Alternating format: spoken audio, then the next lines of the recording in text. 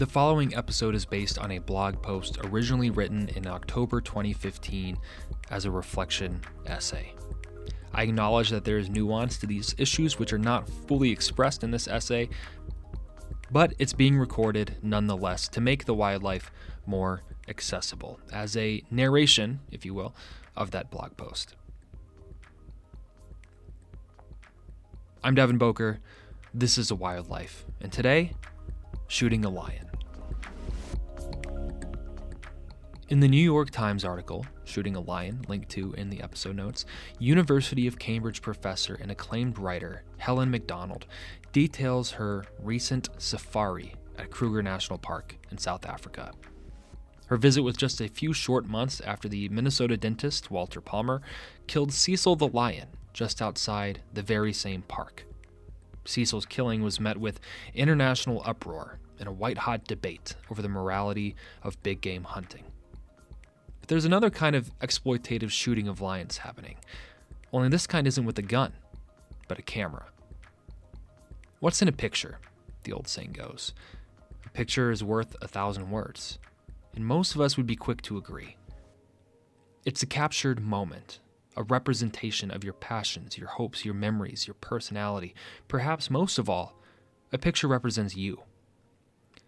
A picture can say more than you could ever hope with words, transcending time and language.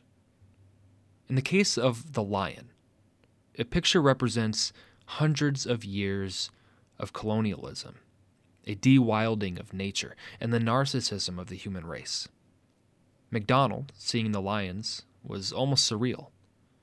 After all, like many of us, experiences with African wildlife have largely been mediated through television documentaries and nature specials. We've grown accustomed to it. Most humans will never know what it is to truly be one-on-one in a genuinely wild experience with a lion.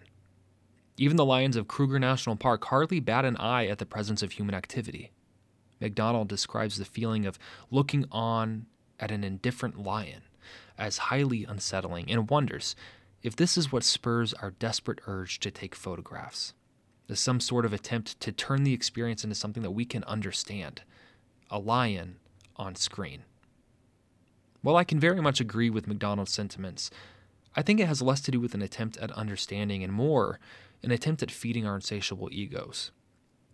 Social media outlets such as Instagram, TikTok, Facebook, Twitter, Tumblr, YouTube, and more are littered with people making every shameless attempt possible to increase their popularity, better their image, and just get more likes. Everything's a show.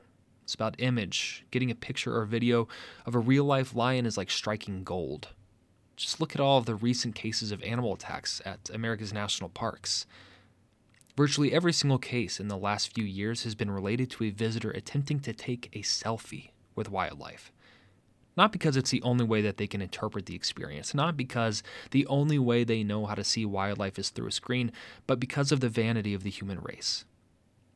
Vanity that's stronger than ever.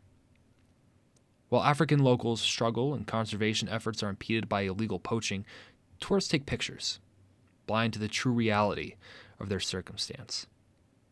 For the lions who behave with indifference to human activity and the humans taking pictures, we aren't so different. We've both grown numb, and that can change. But first we need to stop looking in the mirror, or through a camera lens, and start looking at the world around us for what it really is. Thank you for listening. That's all for today. If you'd like to support the show, you can do that at patreon.com/DevinBoker. The link is in the episode notes, as well as the link to the transcript of this episode. And with that, take care. Peace out, Rainbow Trout.